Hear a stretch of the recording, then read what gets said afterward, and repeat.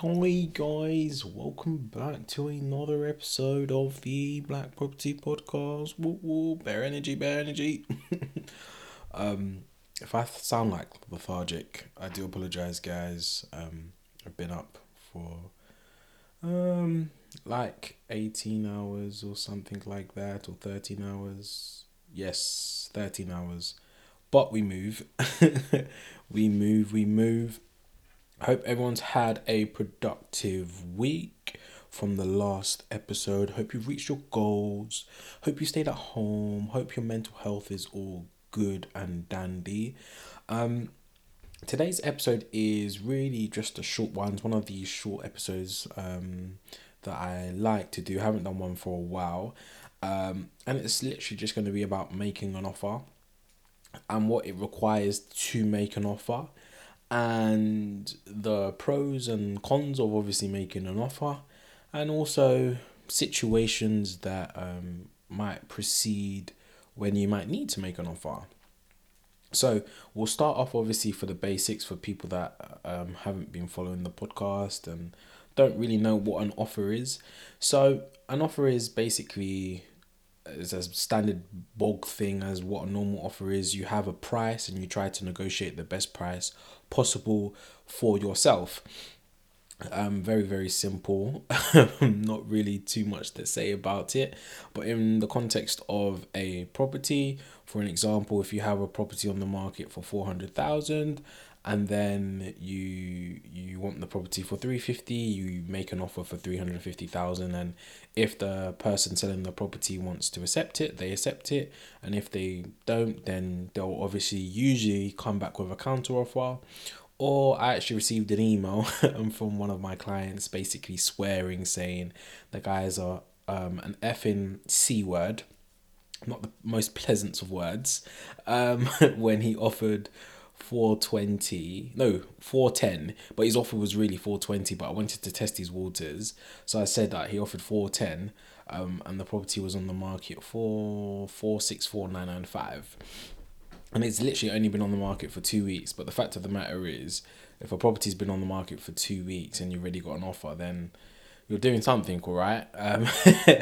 But that's basically what an offer is. I think with a lot of first time buyers, a lot of people that have actually been messaging me, a point on messaging me. If you message me on my social, so I've got Twitter, Lazar underscore Neuro, my Instagram, which is Ignatius.Martins Real Estate, or BP Podcast underscore for Instagram, or BP Podcast underscore for Twitter, for the Black Property Podcast social handles.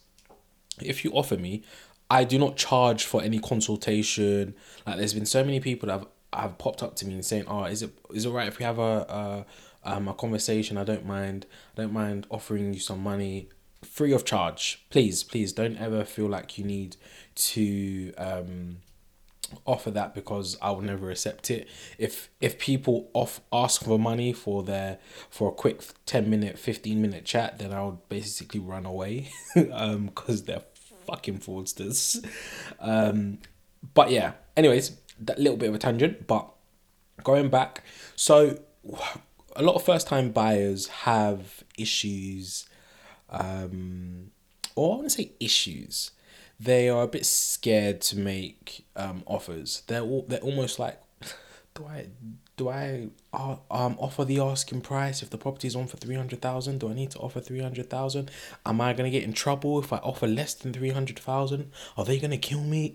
Like, literally, I would encourage every single person that ever listens to this podcast, if you take one thing from all of the episodes, I think this is episode 22 or 23. It's been a long day, I don't know. Don't kill me. I would encourage anybody that has listened to all of those episodes, if they are ever interested in whether it's an career in property, whether it's buying a property, whether it's renting out a property, negotiate what is in front of you. Please negotiate. Like, most of the time, owners of properties, developers, put their property on the market either at the market value or a little bit higher, so there is dealing margin for you to negotiate. Because even though a lot of first time buyers are scared of making an offer, they eventually do. And you guys need to be making your offers on tangible evidence. Like, you can't just basically say to an owner, or an owner of the property, oh yeah, your property is worth 80 grand or 50 grand less than what it's marketed at, when his neighbor has just rented it out for the same value that they're asking for, or sold it for the same value that they are asking for. So you have to have tangible evidence, which is such as comparable information. How much has the property sold for down the road? Usually I like to work on within a 1 mile radius or half a mile radius.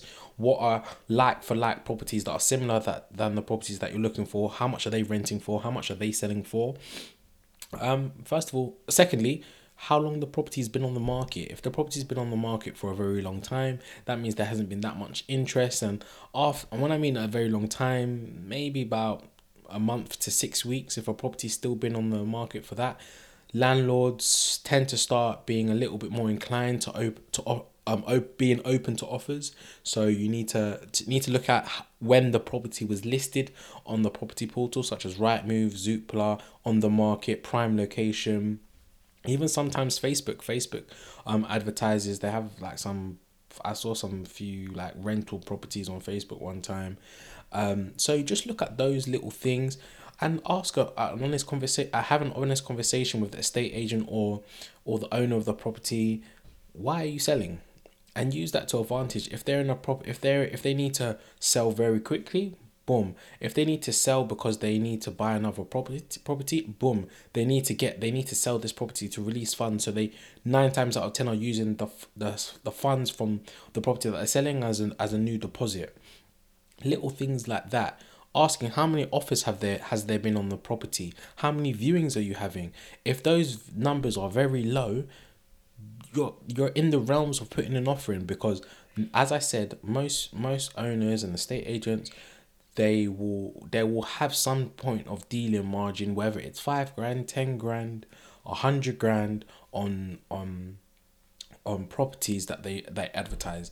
That is common knowledge. And if anybody says you otherwise, then they're fooling you.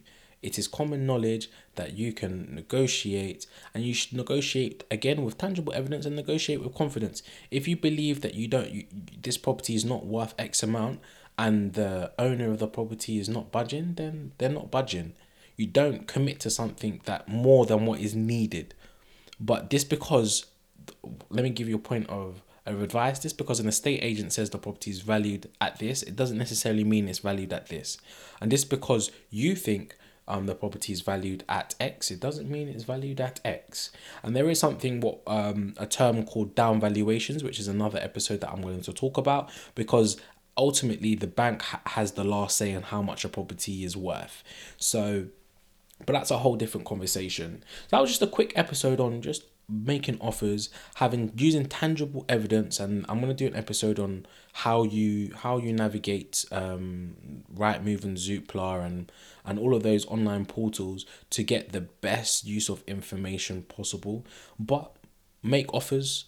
I sold 7 properties in January, and all of them were offers. They were close to asking price, but all of them were offers.